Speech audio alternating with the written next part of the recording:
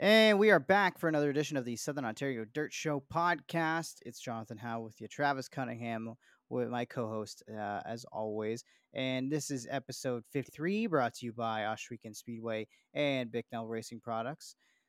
Travis, episode 53, who are you going with for 53? Because there you got a couple options for this number.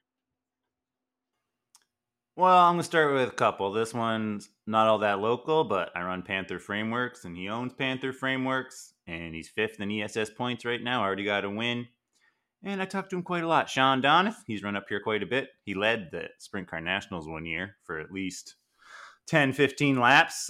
And then who else we got? Logan Schwedick, and then throwback, the lady who used to be she was called Photo Chick, photo girl at the track, Merrittville. Her name was Julie Davidson. Her husband, Russ, also number 53 back in the street stocks. Early 2000s, mid 2000s, that I remember. Nice.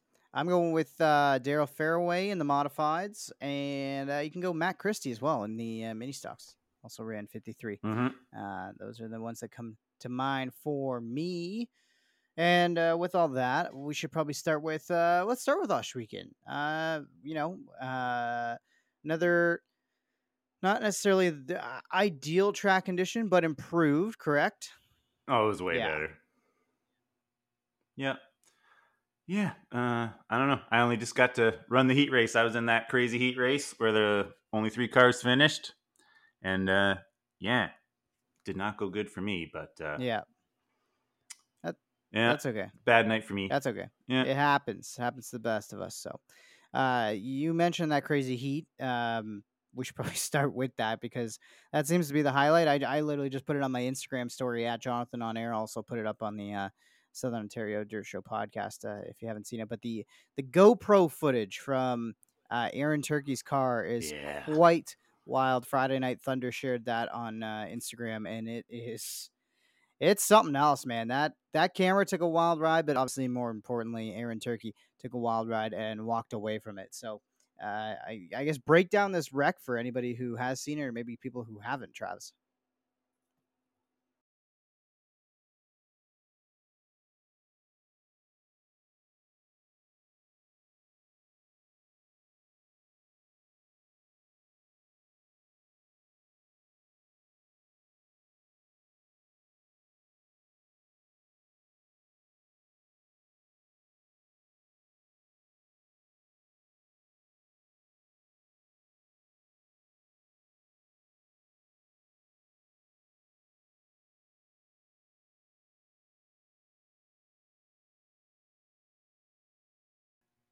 Okay, so I was a bit mad at Aaron during the week because when we started the heat, me and him were racing on the first lap, and we went down into turn 3, and I thought he threw a dirty, midget USAC slider on me, and he backed it across my nose, totally not good, and it was almost me and him in that big pile of wreck in 3 and 4. And then I ended up clipping the wall, and Bailey Hurd ran into me. He was running around there with no brakes. So, just a bad heat race overall for me. But, Turkey, I love you, buddy, but you were definitely driving a smidge over your head in that heat race. And then, ran over Corey Turner's right rear, and you all saw the aftermath of that. I'm glad he walked away. And he did say sorry to me last night on the Race Rivals show.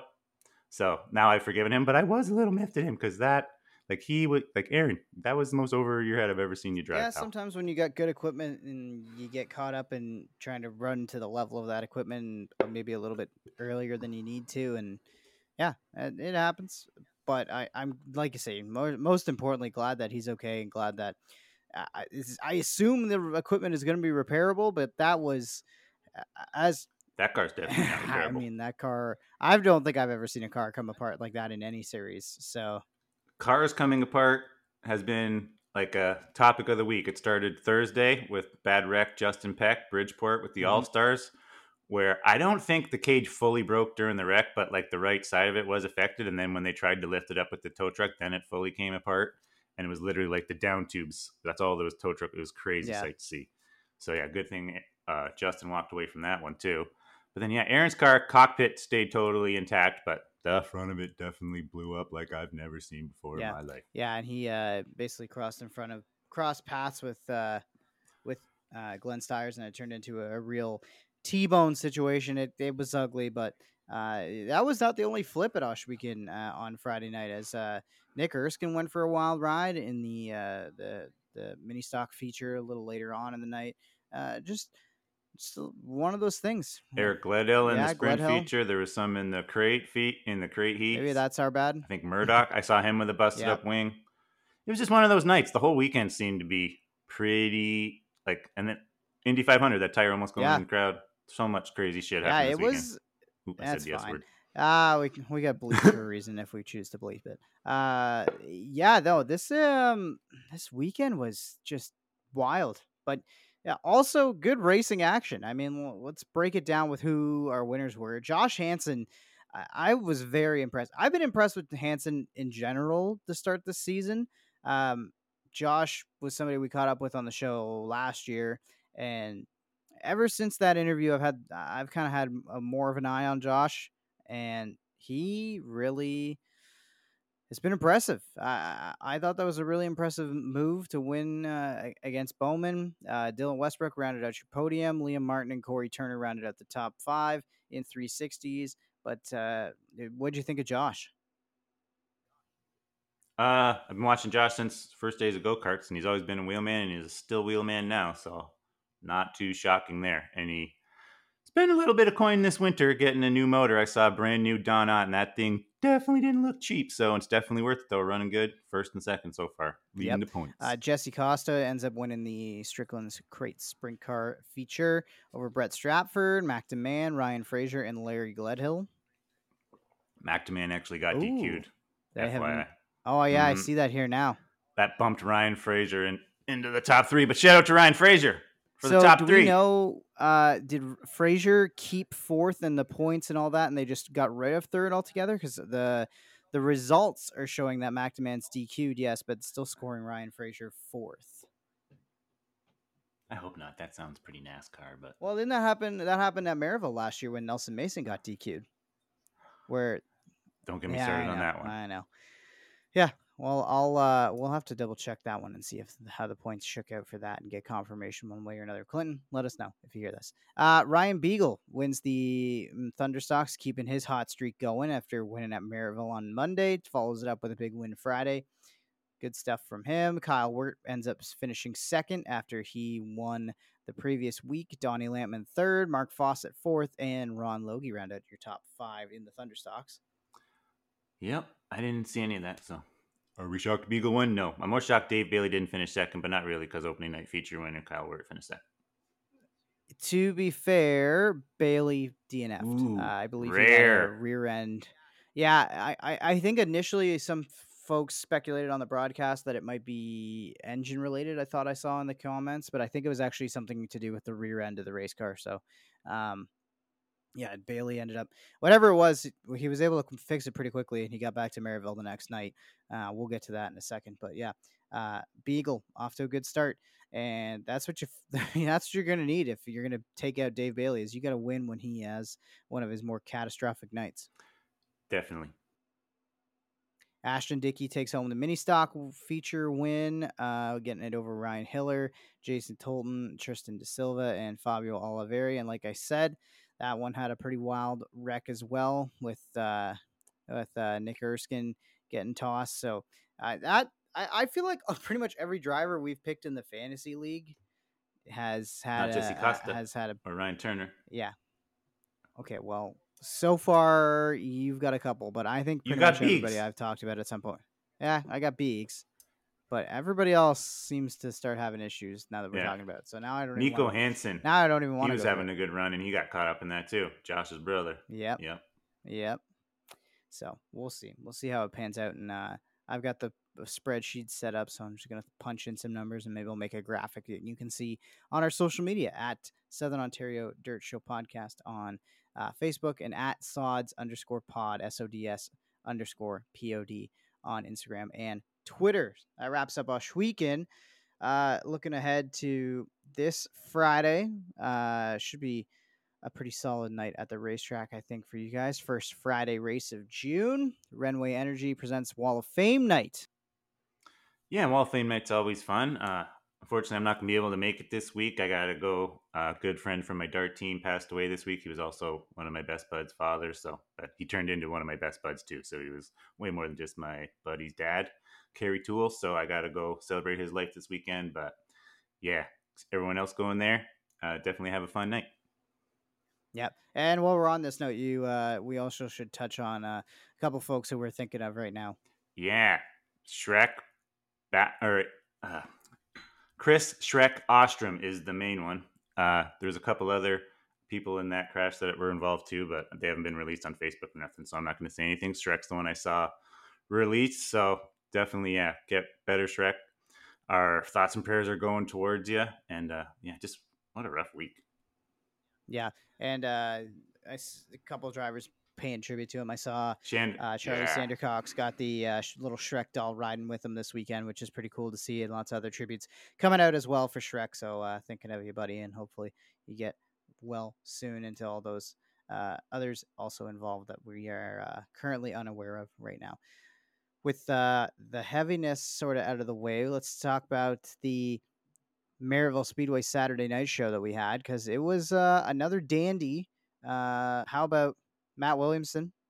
The guy is on fire. 4 straight wins at Merrittville. He has taken it to new heights, though, because he started 12th and gained 11 spots on his way to winning it over Pete Bicknell, Ryan Susie, Dalton Slack, and Freddie Carlton. A chaotic modified feature, I should point out, as we had not one but 2 multi-car pileups that brought out red flags during the modified feature. One happened when Brad Rouse was trying to make a pass for, I want to say, maybe the lead on a restart, if not second place, under Daryl Fairway. He tried to sail it in, and there was probably maybe half a lane, maybe 3/4 of a lane, ran out of room, got squeezed, and shot back across the racetrack, and a couple cars piled in. And when a couple cars pile in from second on back, it gets pretty ugly pretty quickly. So that one was tough. And a couple of the guys who ended up in that wreck came back, like Dalton Slack and Ryan Susie, both got pretty heavy hits in that. And I believe Dalton may have even gotten a piece of the second multi-car pileup that happened on that restart as well.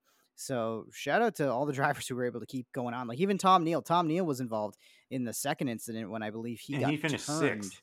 And he ended up finishing 6th. That might be his best finish ever in the mud, so shout out to him. Yeah. And like I say, for a guy who I believe at one point was turned sideways in the middle of 2, if I've got my drivers correct, good for him to rebound like that and make it to the end. So wild night at Merrittville. Wild weekend. In the modifieds. Wild weekend in general, yeah. A race that was not exactly wild, though. The Sportsman. Nelson Mason goes wire to wire in a green flag full race, like just 25 laps of green flag action, no cautions, caution free, Right Choice Auto and Leisure Sportsman event. That was cool to see. Taylor Van Der Zanden came home second, making it a kind of I don't even remember, Mace Race Motorsports. Mace Race Motorsports, that's right. So that's a 1-2 for them and that team. And then Cody McPherson ends up third after starting 11th. Brent Bigelow moved up from 10th to 4th, and Chad Chevalier started 16th and brought it home 5th. Yep. Sportsman going green checker happens every now and then. Everyone says Sportsman's a wreck fest, but sometimes they switch, and the modified's a bit of a wreck fest, and the Sportsman's go green to checker. I think I made a crack about our buddy Nelson Mason at work this week. I said he was the biggest letdown so far of 2023, but I said there's also handicapping this weekend. Sure enough, he got his pole shot, and he made it count. Yeah, exactly. So now you made you eat your words just a little bit there. I did say he was going to win this week because handicapping started as well, but before then, he was fair. A lunchbox letdown. Well, and the other thing too with that is that's it's one of those things where it's not always a driver; it's a lot of times equipment too, right? I think they've had more than a few mechanical failures, at least from what I've seen at Merrittville. So can't speak to the other racetracks, but yeah, it's a tough start, but that'll cure a lot of things. Finishing a 1-2, right? Yep. Our guest later in the show, Pete Reid, won the Hoosier Stock feature with a pretty brilliant move. I gotta say, I believe it was coming to the white flag. He was following in line behind Mark Fawcett, who was leading into 3 and 4, and Fawcett had to go around a lap car. And for whatever reason, the lap car chose to use the inside line through 3 and 4, not the outside. And on the exit of 4, slides up the racetrack. Fawcett's going to have to kind of chase it up the racetrack to give him room. And when that happens, Pete Reid makes the crazy dive to the inside down the front stretch, and he takes the lead. Although I think there was a little bit of contact, and Pete was apologetic for it at the very least. We'll ask him about that. Talk to him about the little dust up with Mark Fawcett. But a win is a win, and Pete Reid started 12th too, so plus 11 on the night for him. He ends up winning it over Fawcett. Rob Murray had a good showing, 11th to 3rd. Bailey goes 15th to 4th. And Zach Bleach 6th to 5th to finish out your top 5. And Zach Bleach also was involved in an incident too. So another driver who had kind of back to the front rebound type night. Yep, and I keep saying he's going to get a win one of these days. Old Zachy Bleach. I think so. I don't know if it's going to be this year, but I think he's knocking at the door for sure. I think it took Billy a little while to break the cherry in the old street stock too. But once he did, he would win every Friday, Saturday, Sunday. Yeah, right. That's how it usually goes. Also racing that night, we had the Rona Deutsch Mod Lights. Josh Slider takes the win there. RJ Pitts, Tyler Winger, Leroy Buscombe, Rob Meisner. Although Slider was getting chased down by Brent Bigelow, who looked like he had a pretty fast car until some fluid started leaking out the back of it. And I believe he was able to finish here, but definitely was a lap or two down, ended up 13th. Yep, so Josh heard me chirping him last week, and he got her done this week, but needed a little help from a rad hose that he probably installed on Brent's car. So, yeah, love you, Josh. Convenient. Good job, buddy. Are you starting to spit out conspiracy theories about the mod lights? I just like busting Josh because he's my boy. Yeah. Over on the 4-cylinder side of things, Olivier Larocque ends up winning it. Started 5th, finished 1st, gets the win over Kyle Rothwell, Cole Hardy, Tyler LaFontaine, and Alex Riley. So you had TMR cars second through. Well, sorry, Cole Hardy's not a TMR car, but 3 TMR cars in the top 5 on top of Larocque's win and Cole Hardy. So good for Olivier, though. This is his first Merrittville win, from what I understand. He's got some feature wins at Humberstone as well. But, finally gets the monkey off the back at Merrittville because Olivier is one of those drivers that he's got kind of a unique car compared to the rest of the field in the mini stocks, and that makes him stand out to me. And he's just always been a driver that I've had an eye on. He's been fast at times. Looks like he's going to push for a win and never quite breaks through, but definitely broke through on Saturday night. Yep, I've seen him win at Humberstone before, and always a fast car, and it was super cool to read a different name in the Merrittville headlines in the mini stocks. Yeah, for sure, and it definitely shakes up the points too, which we'll probably wait till a month or two into the season. Points are starting to kind of take a tight shape at Merrittville, but I think we can wait to start looking at the points until maybe midsummer kind of thing. But if you do want to see the points for either Ohsweken or Merrittville or any racetrack, pretty much all of the racetrack websites have point standings available at any given time. Next week at Merrittville is the Brian Stevens Memorial and the family autograph night as well. So check that out. Hopefully I'll see you at the racetrack. Family autograph night is really cool. The pole dash is something very unique that we do on the Brian Stevens Memorial night.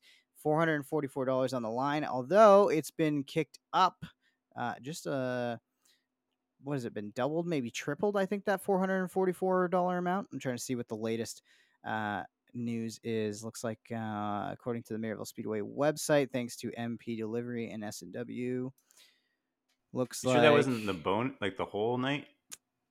I think there's some of it that's going to the pole dash though, so I'm just trying to clarify which's going to where. Right. The whole night, yes, $6,100 added to the purse across all 5 divisions, which is pretty cool. $2,400 in the modifieds, an extra $700 to the winner, $400 for second, $300 for third. It looks like So here it is. So instead of it, the $444, it's not going doubled to the pole dash. It's going to be there's going to be a couple bonuses. So looks like Mike Payne from MP Delivery added $444 to the 4th place finisher, and Wayne Kahn and S&W Service Center added an extra $444 to the event or to the winner as well in the modified. So there's been a whole bunch of money added to the field. If you want to see who's added what to where, you can check it out. The full press release is up on MerrittvilleSpeedway.com under the news tab. So, but looking forward to the pole dash challenge I, for one, like this event. Uh, this year, we're going to use some fan participation instead of having drivers call each other out. We're going to have a random fan draw out of a hat who's going to challenge who in each round. So if you want to be a part of that and you're in the audience, sounds like you and I are going to hang out on Saturday night. Looking forward to that for sure.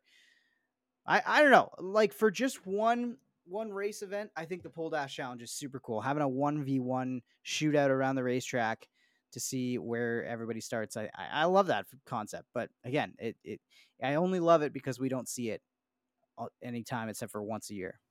As long as there's extra money going to the drivers that are on the track, it's good to go. Exactly. So the folks from Vansickle Pet Valu and PV on the Lane aren't just fans of your favorite four-legged friends, they are race fans too. That's why Jeff and Rhonda Riley, as well as their staff, have teamed up with Merrittville Speedway to make your race day experience more convenient. Race fans can now pick up tickets for race nights while grabbing the highest quality food, treats, toys, and accessories for their pets from the St. Catharines and Niagara Falls locations. Each grandstand ticket will also have a voucher that can be used in-store for a free pet bath at their dog wash stations. Drivers and crew members can also skip the line by purchasing pit passes in-store, giving them more time to get their rides ready for Saturday nights. Check out Vansickle Pet Valu across from Best Buy and Walmart on 4th Avenue in St. Catharines, and PV on the Lane at the corner of Kayla Road and Lundy's Lane, Highway 20. Somebody who's a part of the Merrittville community, we should probably give a shout out to Cody McPherson. Speaking of winning, picked up a big check, $5,000 to win in a sportsman race down at Devil's Bowl in Vermont. Yeah, went on a haul down to Vermont. I'm not sure how far that haul is. Got to be at least 5 hours. So. I think it's even more than that. Yeah, Devil's Bowl. It's been dirt, pavement, back to dirt, and Cody figured it out in his first shot. Let's talk about SOS next. That's the thing we were forgetting. Yes, we should get to the SOS because the first SOS event of the season happened Saturday at Southern Ontario Motor Speedway, and you were not in attendance, as was more than a few drivers. There was only 10 that took the green for the feature. Yeah, definitely a bit of a rough start for Pete there in the SOS. And I got to talk about Daryl. He made that Facebook message, and it was pretty long-winded. I understand his frustration and all that. There wasn't cars there, and but like typically that track is pretty hard to draw sprint cars. Always has been. The only time I've ever seen over 20 cars there is back in 2012, I think it was. Ken Pelkey put together a 4-race series, but he had to bring in the ES. It was all like a combo race. It was like ESS, Patriot, Core Pack, whatever the Michigan series was back then. I think back then it might have still been SOD. He brought in all those kind of things, and we still only got like 25 cars combining all those series. So it's always been tough draw there. Most ones are usually 14, 13. Like it's always pretty low. So you can't really be too shocked. And then like Daryl, your post, like, I love you, bro, but like, yeah, if we would have got the shows in at Merrittville and Brighton, we'd be talking about 30 car counts and big car counts to start, but Mother Nature ruined it. So I think that post was a little overreacted. I did not like reading that, buddy. I did not like it at all, especially with the fact when I learned later, Daryl, you weren't even there, bud. You were in Knoxville with Alex Hill, and you guys were both chirping that no one was there while you guys weren't there either. So maybe look at that. I hated to see it.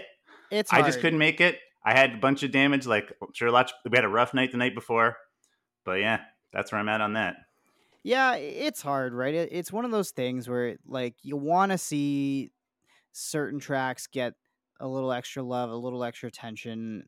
It sounds like Southern Ontario Motor Speedway really put a lot of improvements in over the off season.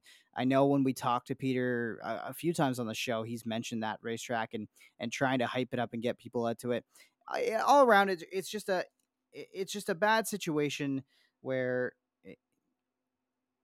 like you say, if we got Merrittville shows in, we got some of the other racetracks, there'd probably be more cars who are willing to go out. But the other thing you brought up is there's 2 drop weeks on the schedule too. So right, that's why that was part of my decision. Yeah, for sure. Because I'm literally still in the points. Read the rules. It says 2 drop nights can count nights missed. They're going to readjust the points with 2 nights to go, and so all those people we're still all in the points. Yep. And we're all going to be at Brighton. I guarantee it. I wouldn't be shocked if there's a B main at Brighton. So Don't jump off the bridge yet. You guys are doing a great job, and it's going to be great. If we would have got Merrittville in, there was no ESS. Like, there was going to be 30 cars.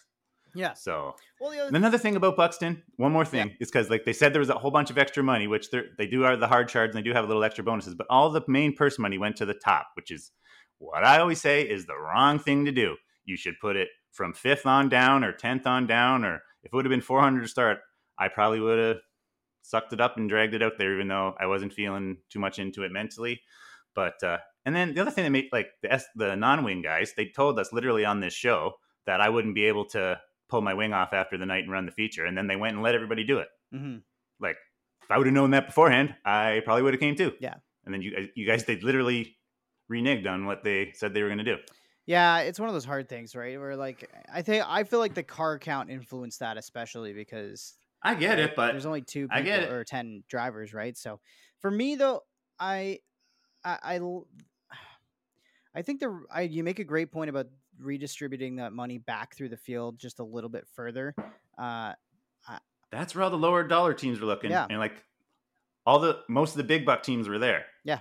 It was all the little guys missing, and we're the ones looking at 8th through 24th for The pay. other thing too is that I wanted to bring up is that it's been such a chaotic start at Ohsweken, and if we didn't have the driver flips, the damage, the things that have happened across the first 2 weeks at Ohsweken, maybe there'd be more guys who would be willing to make that trip or have their stuff in better condition. But just to make the shows at Ohsweken, I'm sure these guys are thrashing to get their race cars out, and then they go up there and they have some bad luck or whatever happens. It's just tough. It's just a tough situation all around. You hate to see it, but it's it's a long season, and it's just the start, and things are going to improve pretty quickly, Yeah. I would assume. So give the rundown. I don't think we did yet, of the SOS finish. Let me grab that.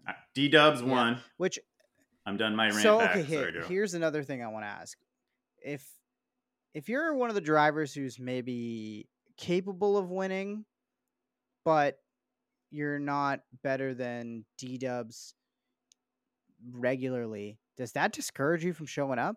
Like we talked a little bit about if he's there, no. Because we talked about this a little bit off well, the air today about how a driver like Matt Williamson, if you go and race him at Merrittville, you are making yourself better, even if he's kicking everybody's butt. He's showing you he's raising the level of competition as opposed to saying, "Oh, I wish Matt wasn't there so I could win one," right? And it's kind of the same thing with the Southern Ontario sprints, with Ohsweken, with Dylan Westbrook back here racing with us this year. Yeah, but LVD does, but he hasn't won one at Ohsweken yet. It's almost like our local competition has, like, while he was out on the road, we have risen up to him. Like, we are now back to equal. There's no 7 race win streaks. I can't see one of them coming anytime soon. So you're laying the gauntlet down on this podcast. I gotta say, it's just still the truth. All right, you want me to run through the lineup here?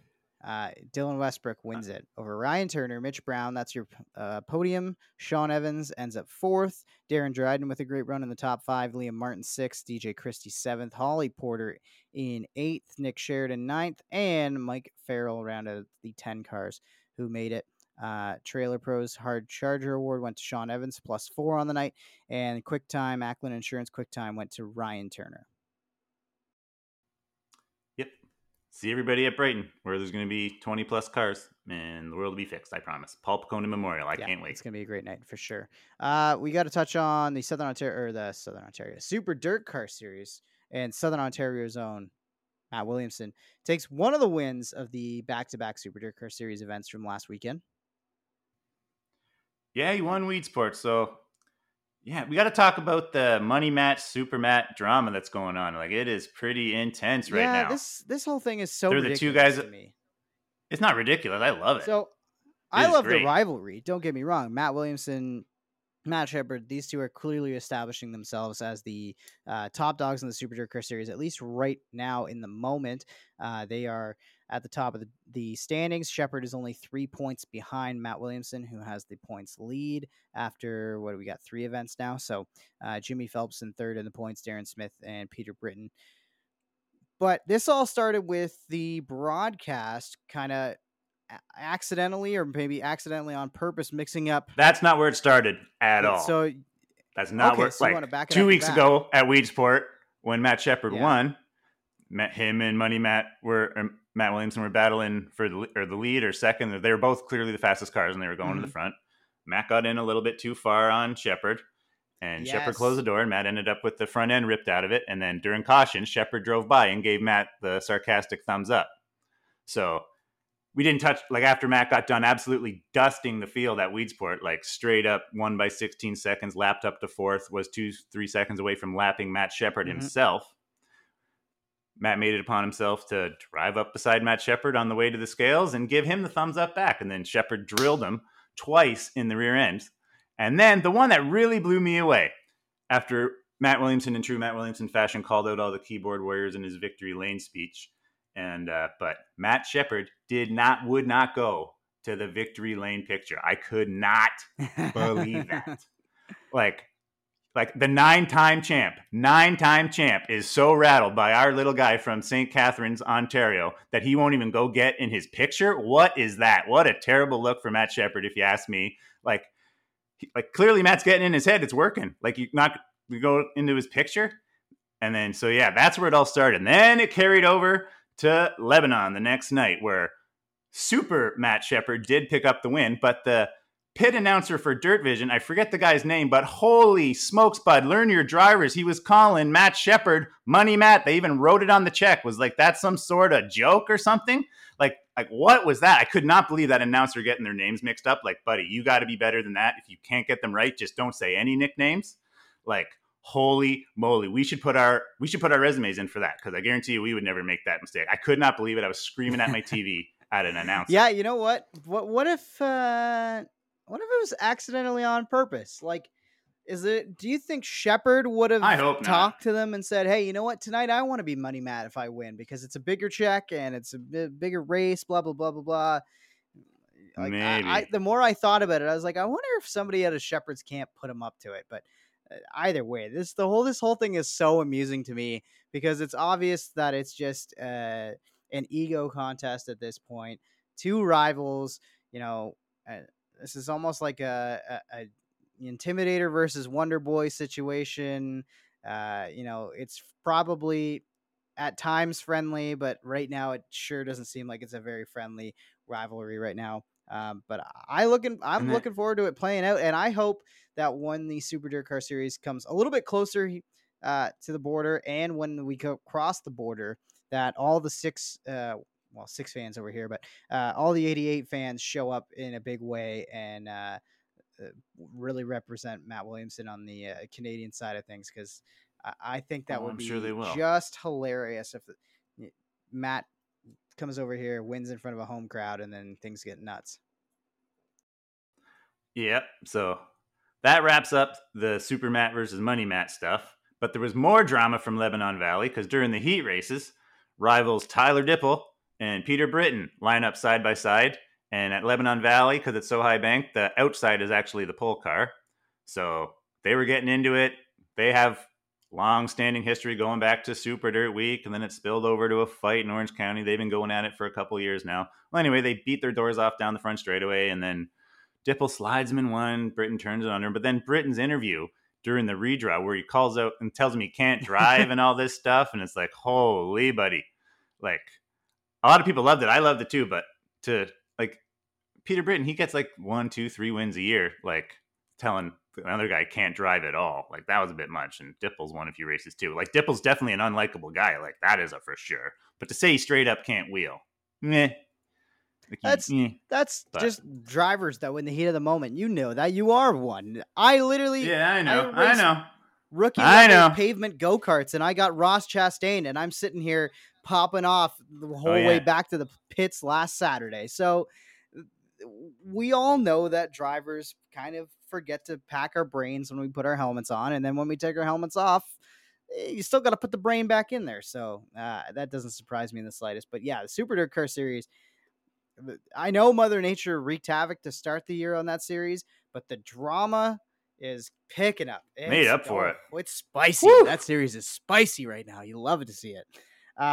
Another kind of spicy week or event, at least, was the high limit race. So Walk me through again what exactly happened Oh with my God. Rico. He pulls a Mark Martin, and then his TC boy Rantville Kyle today. Larson helps him out with a little massage of the situation.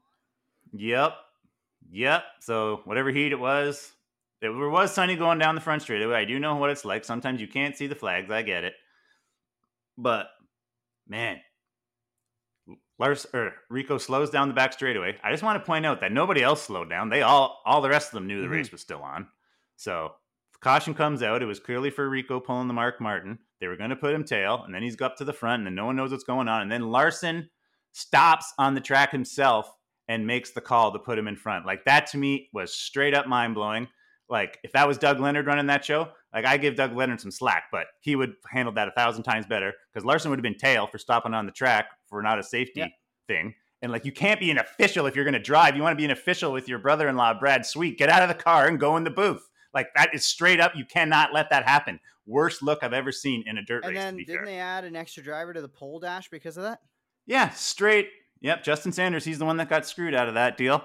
And they added him straight up Spingate NASCAR style. Like, they added Jeff Gordon to the playoffs back. Like, what a terrible, terrible, terrible look for that series in that call. And Brad Sweet did come out and was transparent about it.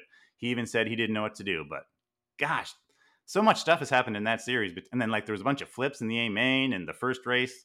That guy got hurt, and then Alex Bowman got hurt at the second race. Like, I'm not even touching it all. So much more stuff has happened in that series. The dice thing is getting so out of whack. Like, so Parker Price Miller won the dash last night. They roll number 11. Clearly, he's not going to take an 11. And then they were pumping up all night. They're like, no matter what, Kyle Larson's going to take the challenge. No matter what. They go to Larson. Hey, Larson, will you start 11th for an extra 11th grand? No. I'll do it 8th minimum. So then they rolled again and got lucky, and it came up in 8, and he took the 8, won the extra 8 grand. He probably could have got it done from 11th. Like, if you're gonna race against the guys and take the money, don't be a chicken. Go to 12th every time. What difference does it matter? Don't be a chicken. What difference does it make?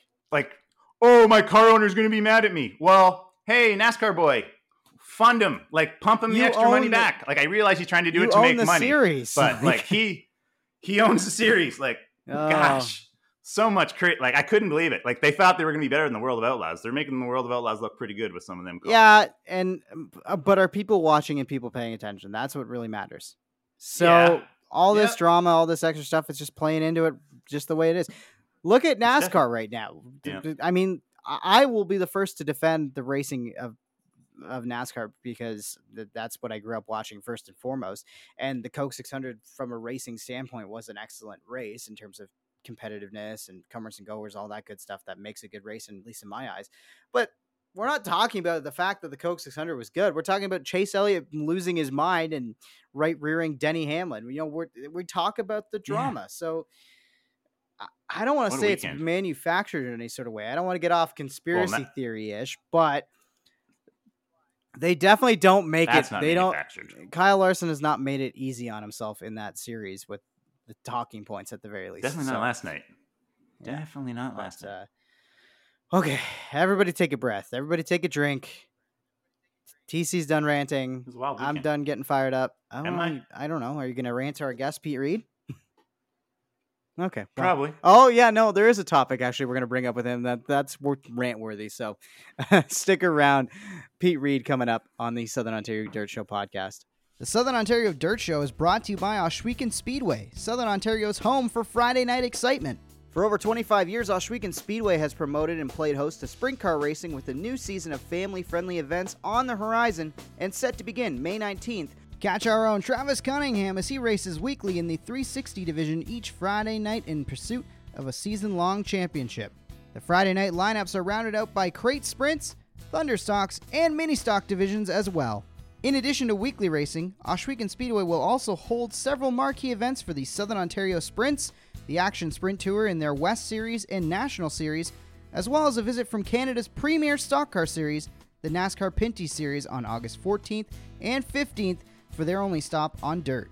Mark your calendars, as the 3/8 mile dirt track located in Ohsweken, Ontario welcomes drivers from across the country and beyond for the 19th running of the Canadian Sprint Car Nationals, which is scheduled for September 16th. To keep up to date with the latest news from the track, be sure to find them on Facebook, Instagram, and Twitter For track information on policies, admissions, directions, and more, be sure to visit ohswekenspeedway.ca.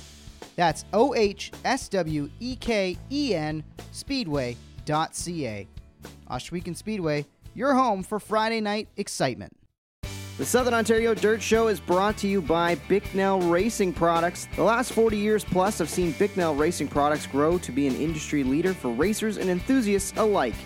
Their St. Catharines location is home to 20,000 square feet of manufacturing and retail space, with a second store in Niagara Falls, New York, and a dealer network that continues to grow day by day to serve Southern Ontario, Western New York, and beyond. Bicknell Racing Products distributes Hoosier tires for much of Eastern Canada, New York, and even parts of Pennsylvania. BRP has everything you could need to keep your car performing at its peak, with genuine parts from the manufacturer. They even have a technical support line committed to helping you with the most up-to-date information and feedback from racers and crew chiefs. Have you ever thought about a career in the automotive or racing industry? Now is your chance to take the leap with Bicknell Racing Products. They are looking for CNC machine operators, welders, and more to join their team this season. Please send all resumes to Dana Curving at BicknellRacingProducts.com. That's DANA CURVIN at BicknellRacingProducts.com.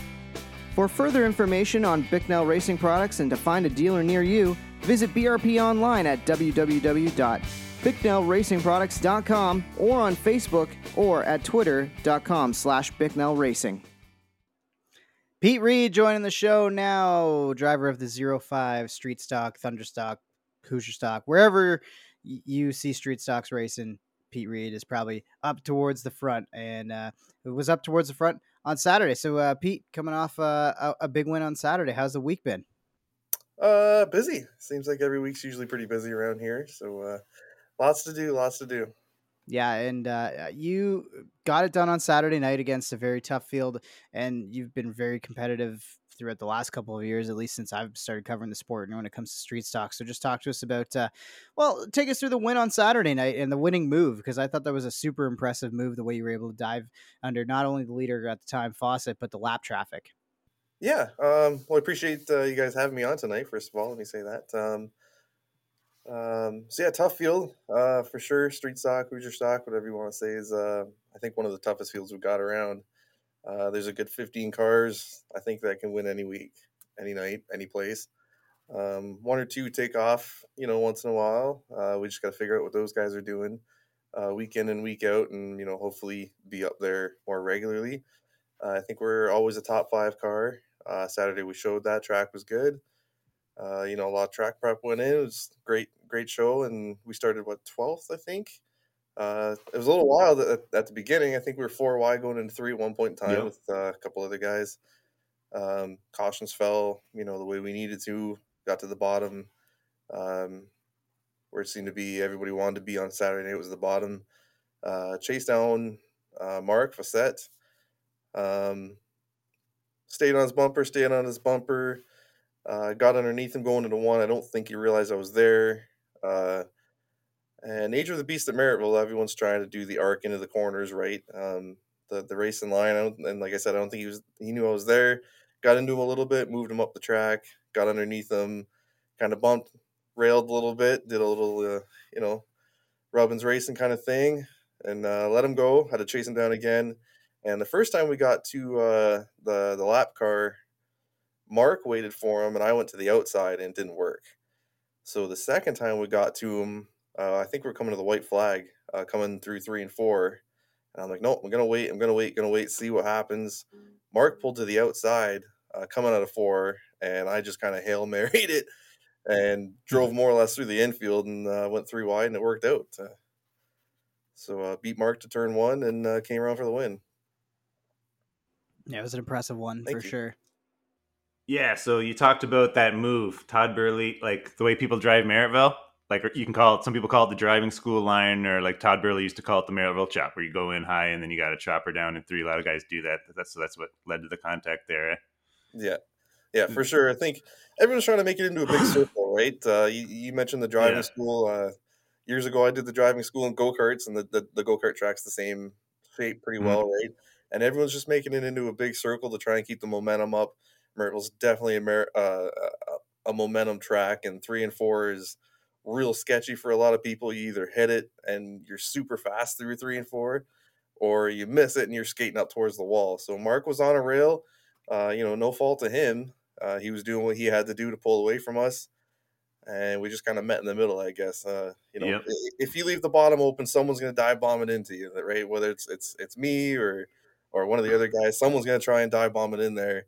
Especially racing for a win, right? You got to kind of expect that, and it worked out for us this time. Hopefully, it doesn't, come around to bite us in another race, but we'll deal with that when we cross that bridge. For sure. So you mentioned the go karting in that previous answer. Just talk to us about how you kind of got started in racing and what led you up to this point in your driving and racing career. Uh, well, I was always kind of around racing as a kid. On my mom's side of the family, she had some family members, and she grew up around Lancaster. Um, I remember hearing the Juliker name as a child.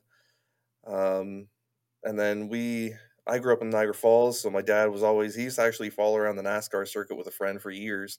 He'd tell me, stories of going around and watching race to race in the 70s. And, I'd read all of his old stock car magazines, and I still have them kicking around somewhere. It's pretty cool to look back at the, 30, 40, 50-year-old stuff. And so it just, one thing led to another. I remember being 4, 5, 6 years old and sleeping in the bleachers through a modified race at Merrittville. Um, and our spot was always turn one, the second to last bleachers. We actually grew up with the Fargnolis there. Um, and yeah, one thing led to another. Eventually I said, hey, I want to try something, behind the wheel. So I was about, 10, 11 years old. Started, we didn't know anybody that was racing, really into it and whatnot. So we pieced together a go-kart. I think I raced my full season at 12 years old, won Rookie of the Year. I don't remember if I won a race or not, but we won a bunch of races. In the next 4 years, I won a championship down at Batavia Motorsports Park, which was actually a road course in Batavia, New York. That was a lot of fun, something different. And then, as the years progressed, got old enough, and I couldn't wait to get behind something that was a V8, right? And jumped into street stock. Street stock was the entry level class back then. We were on pretty well stock truck motors and street tires, and we were all Monte Carlos, metric cars, pretty much. What year is this? Did you say that already? Would have been 2000, I believe. I got into street Beautiful. stock. Okay, keep going. Yeah, and I was not very good to begin with. had some old junk, and got taken under the wing, of a couple wily veterans. And kind of progressed. I think we built. Kenny Winfield actually built my first Camaro. That was the first car we built. That was 2002. And came out. I think we won 4 or 5 races that year. Had that car for 3, 4 years. Won a bunch of races with it. Actually got my first trip in the ambulance to a hospital with that car. Oh my. Yeah. So that was fun. Yeah. And then over the years, I've taken a few years off here and there. Things like getting married. We're gonna move. We had our son took a year off for that. But for the most part, yeah, I've been around Merrittville. I love street stock racing. I've never really had a big urge to move. Everyone says, "Hey, why don't you move up?" And I love street stock racing because I feel it's the last true stock car racing that we have around. Right, we're still using, mind you, it's not much stock anymore, but we're still using somewhat stock pieces. We make a lot of stuff. Like I make all of my own bodies and bumpers and stuff, and guys like Todd Gordon are keeping the sport alive. Making a lot of chassis and bodies, and it's not really a car that we can go to a store and buy parts and pieces for and bolt them together, right? There's still a lot of ingenuity. There's a lot of figuring out. There's a lot of scratching your head and, hey, does this work? Does that work? It's not, here's a book, figure it out, and you go fast, right? So that's where I like street stock, and we've been fortunate enough to meet a lot of good people along the way. Race at a lot of fun tracks and win at a lot of fun tracks, and hopefully we're still doing it for a long time.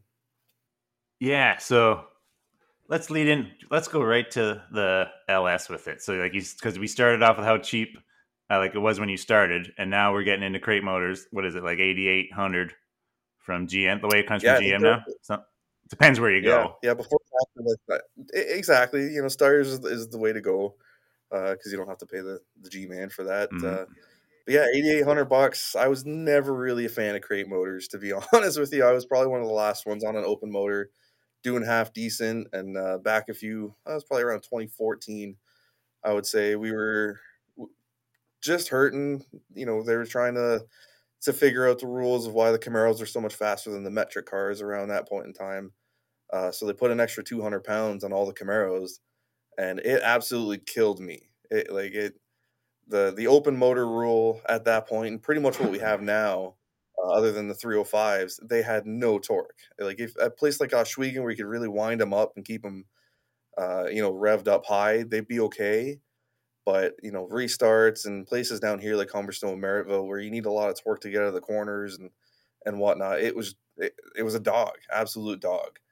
And I had a long-standing relationship with my engine guy. I love Precision in the Falls. They did a lot of work for me, even through my job and whatnot.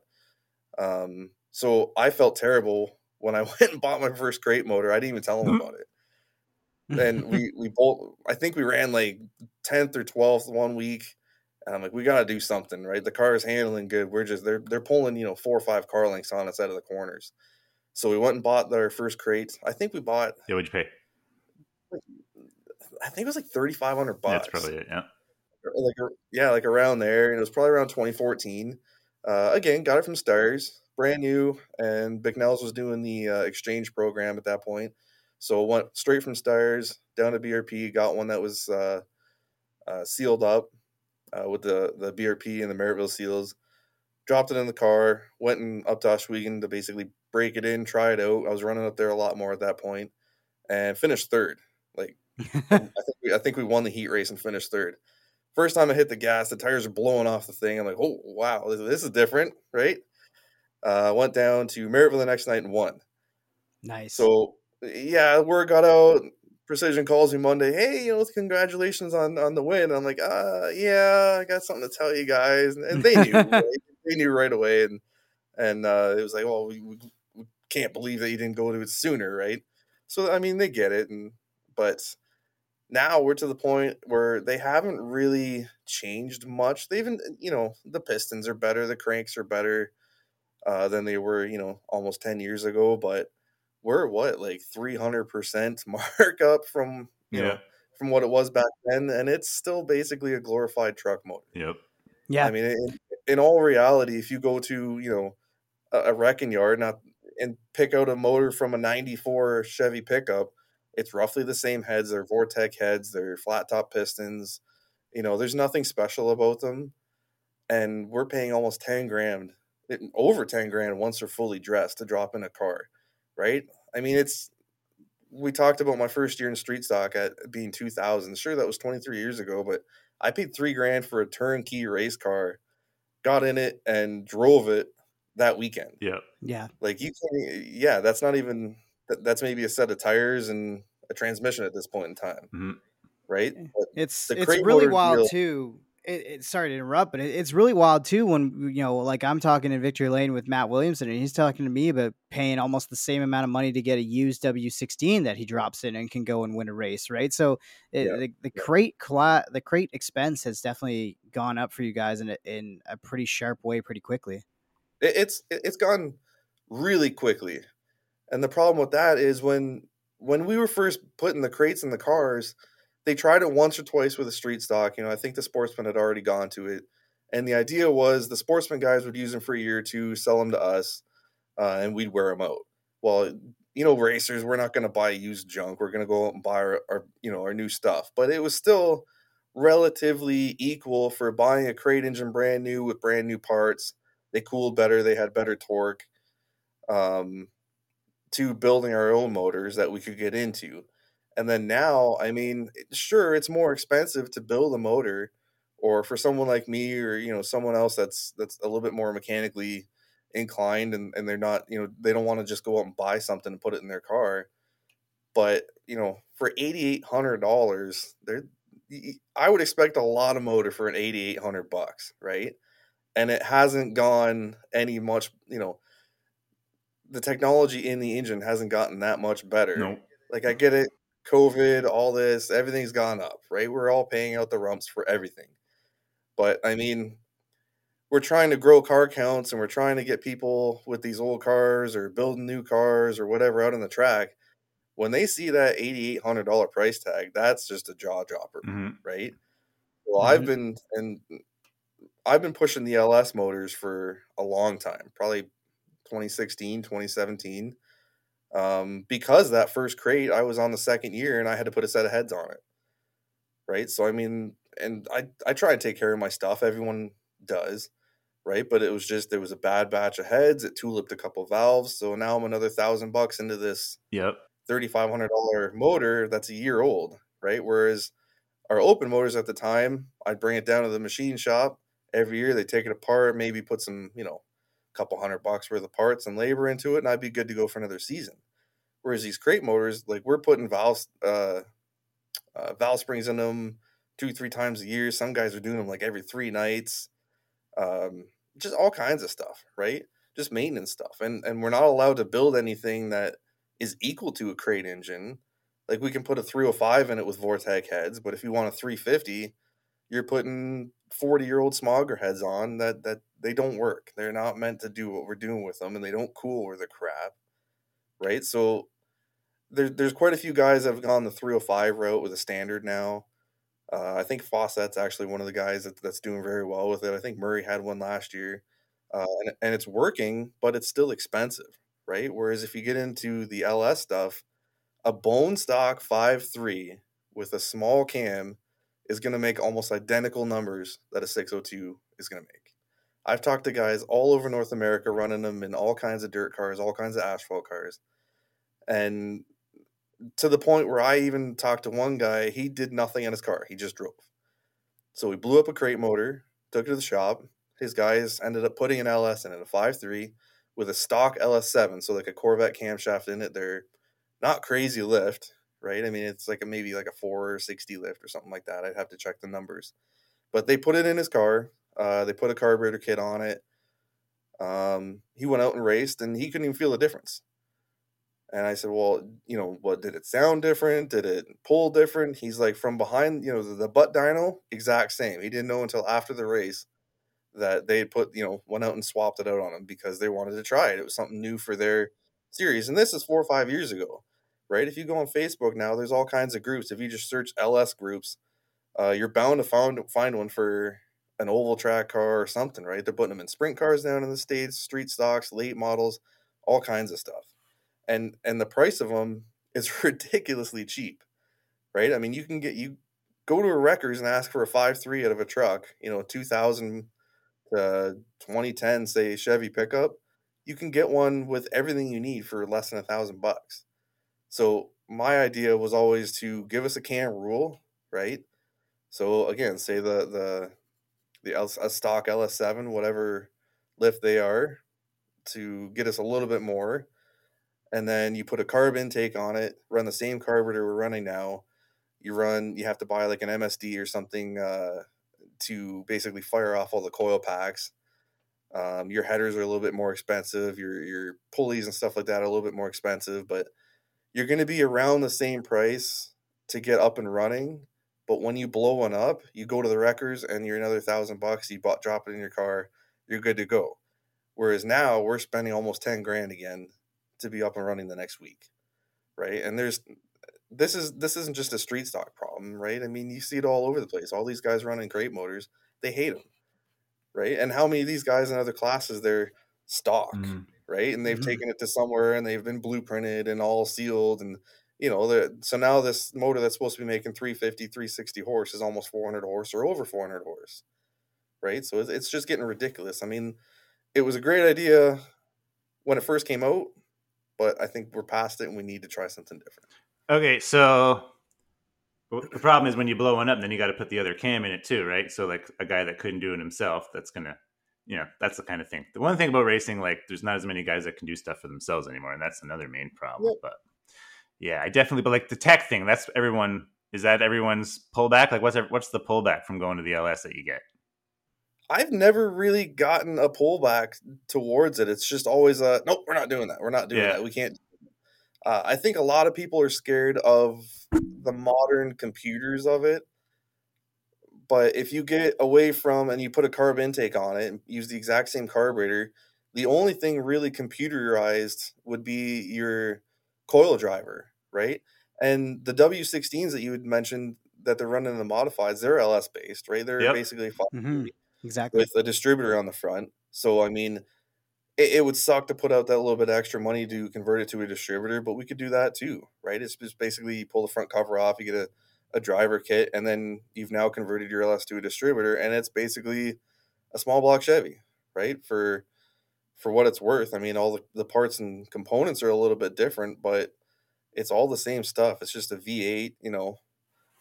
So as far as what the pullback is, I think it's just everyone's scared that it's going to be something different to tech, and then it's going to be something, you know, somebody's going to figure something out and take off with it, and it's going to be a whole mess, you know, to figure out. Well, But that could happen too. exactly, but that's just the nature of the beast, I know. right? That I was gonna say that's racing. arguably happening already with crates, anyways, with the guys who are blueprinting them. Well, and to me, everything else. as like an engine guy, like what are you going to do to stop blueprinting? Like they're to the specs. What are you going to do to stop it? If that's the rules, what are you going to like? How is that illegal to me? Like, especially Well, and one of the things I always said, even with the crates, is if they just give us the specs and say, look, this is what a spec crate motor has in it. These are the cranks, these are the rods, these are the pistons, yada yada yada.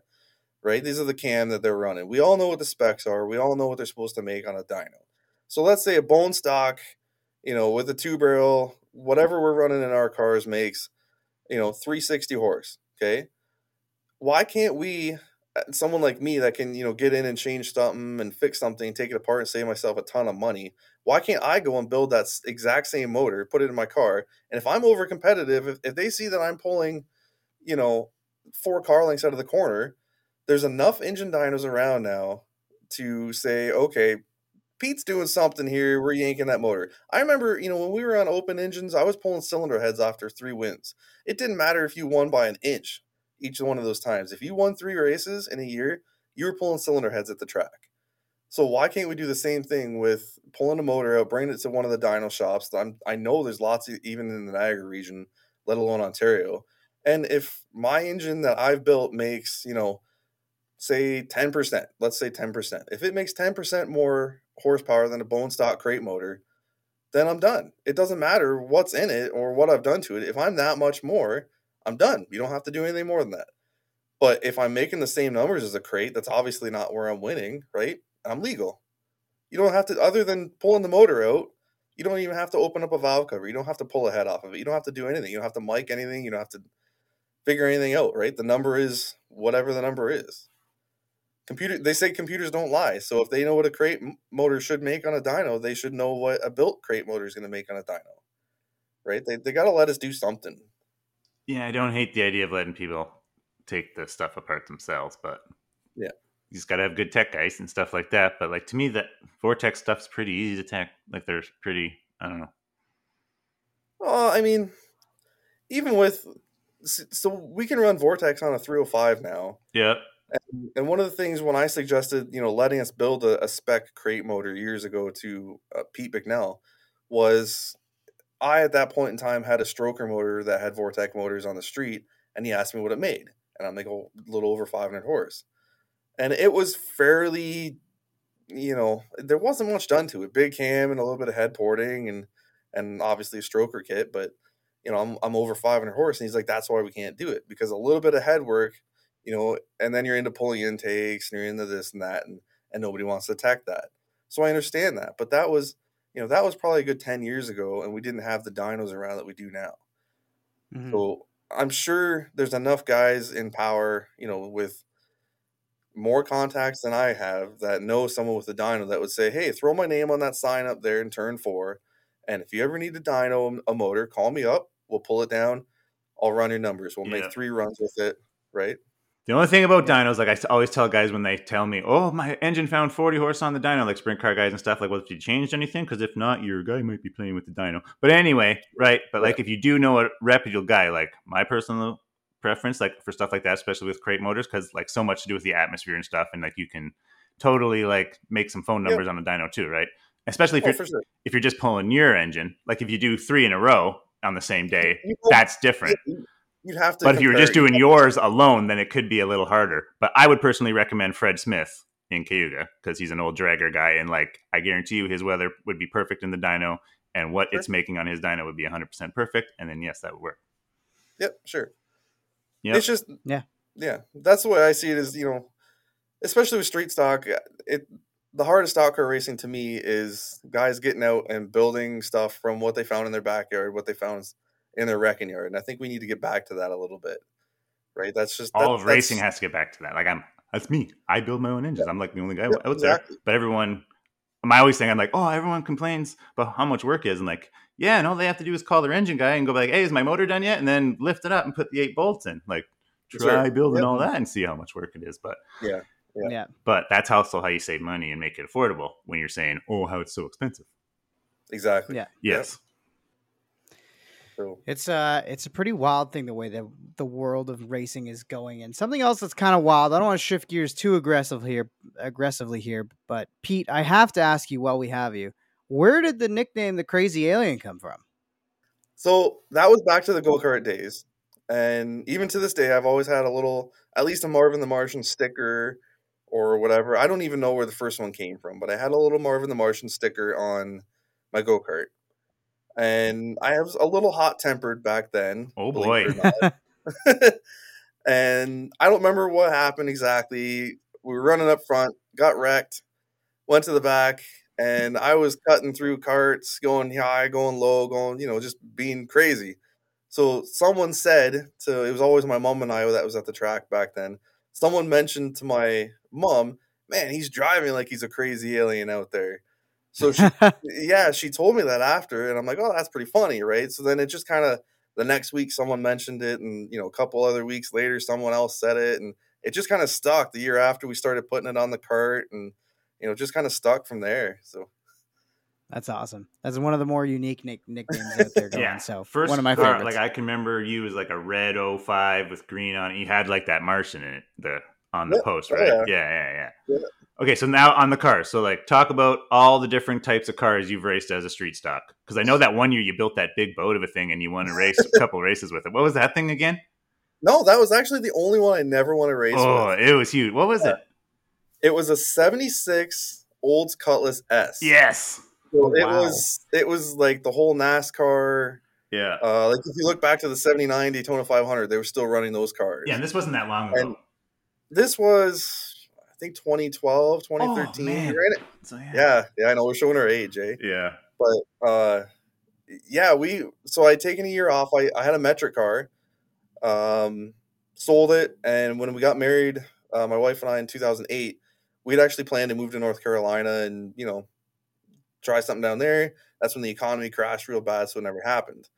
So a year later, 2 years later, we started, to come back, and I'm like, I want to do something completely different. Everyone's running metric cars, Monte Carlos. Everyone's running Camaros, and my mom was always a big Mopar fan, so the talk was, let's build a Duster or a Demon or something like that, and it was just like the motor costs were ridiculous and everything. It's like, no, we're getting into today's cost basically. So, okay, we're going to stick with GM. And basically the Chevelles and the mid 70s Olds Cutlasses and stuff were more or less Camaro front suspension, but a larger version of the 4-link that they have in metric cars. So on theory, on paper, it should have worked that much better. And, now that the car is destroyed, I can tell you all the tricks to it.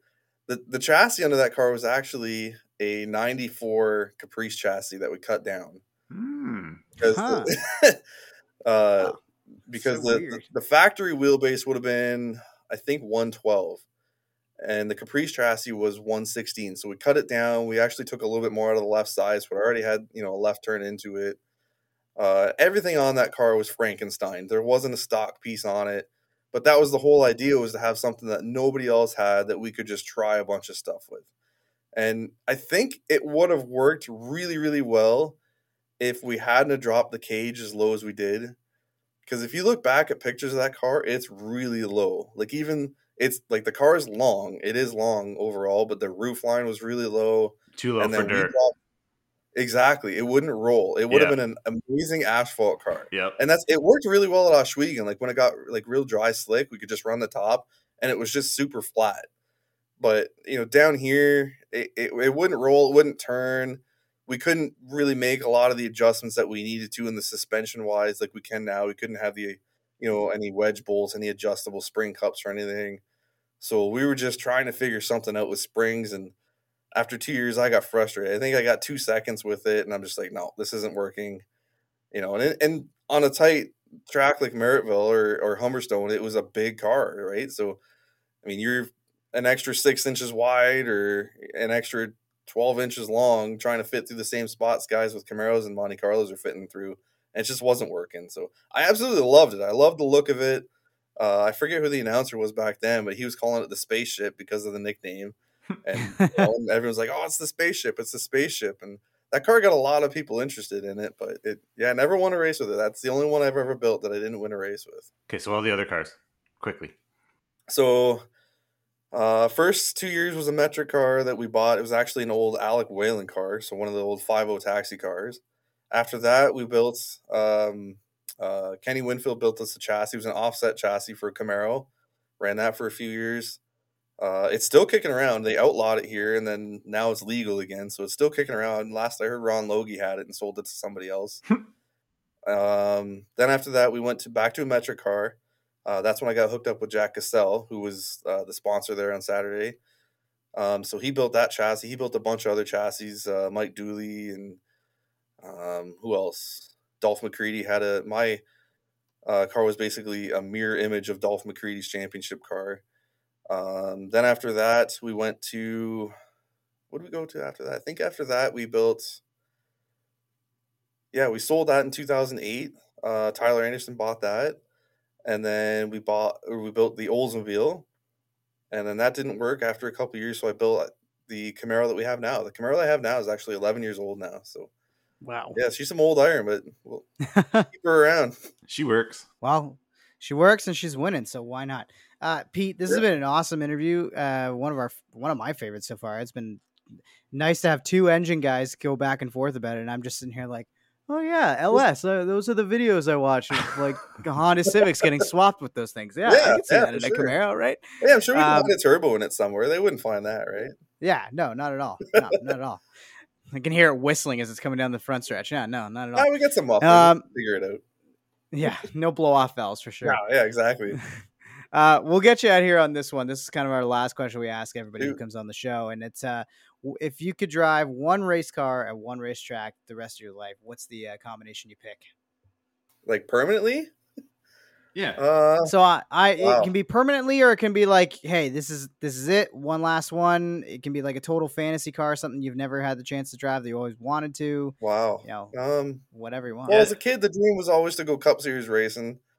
So I'd love to take a Cup car around Bristol or a short track with it. It's just like an old school Cup car, old school, like early 2000s when they were, Gen 4.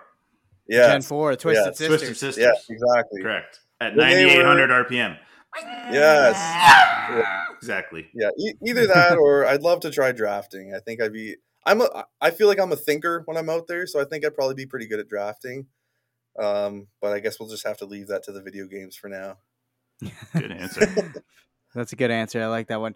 Pete Reid, thank you so much for coming on the show. Hey. Good luck the rest of the season, and keep that 0.5 pointed in the wind, all right? We will try. Thanks so much for having me, guys. This was a blast. Yeah, this is an awesome one. Pete Reid on the Southern Ontario Dirt Show podcast. Thanks, guys. And the Checkered is out on another episode of the Southern Ontario Dirt Show presented by Ohsweken Speedway and Bicknell Racing Products. Like what you hear, rate, review, and subscribe wherever you get your podcasts. Connect with us on Facebook at Southern Ontario Dirt Show, or find us on Instagram, Twitter, and TikTok at SODS_pod. Have a question for the show? Email us, southernontariodirtshow@gmail.com. Thanks for supporting local racing in Southern Ontario, and we'll see you at the track.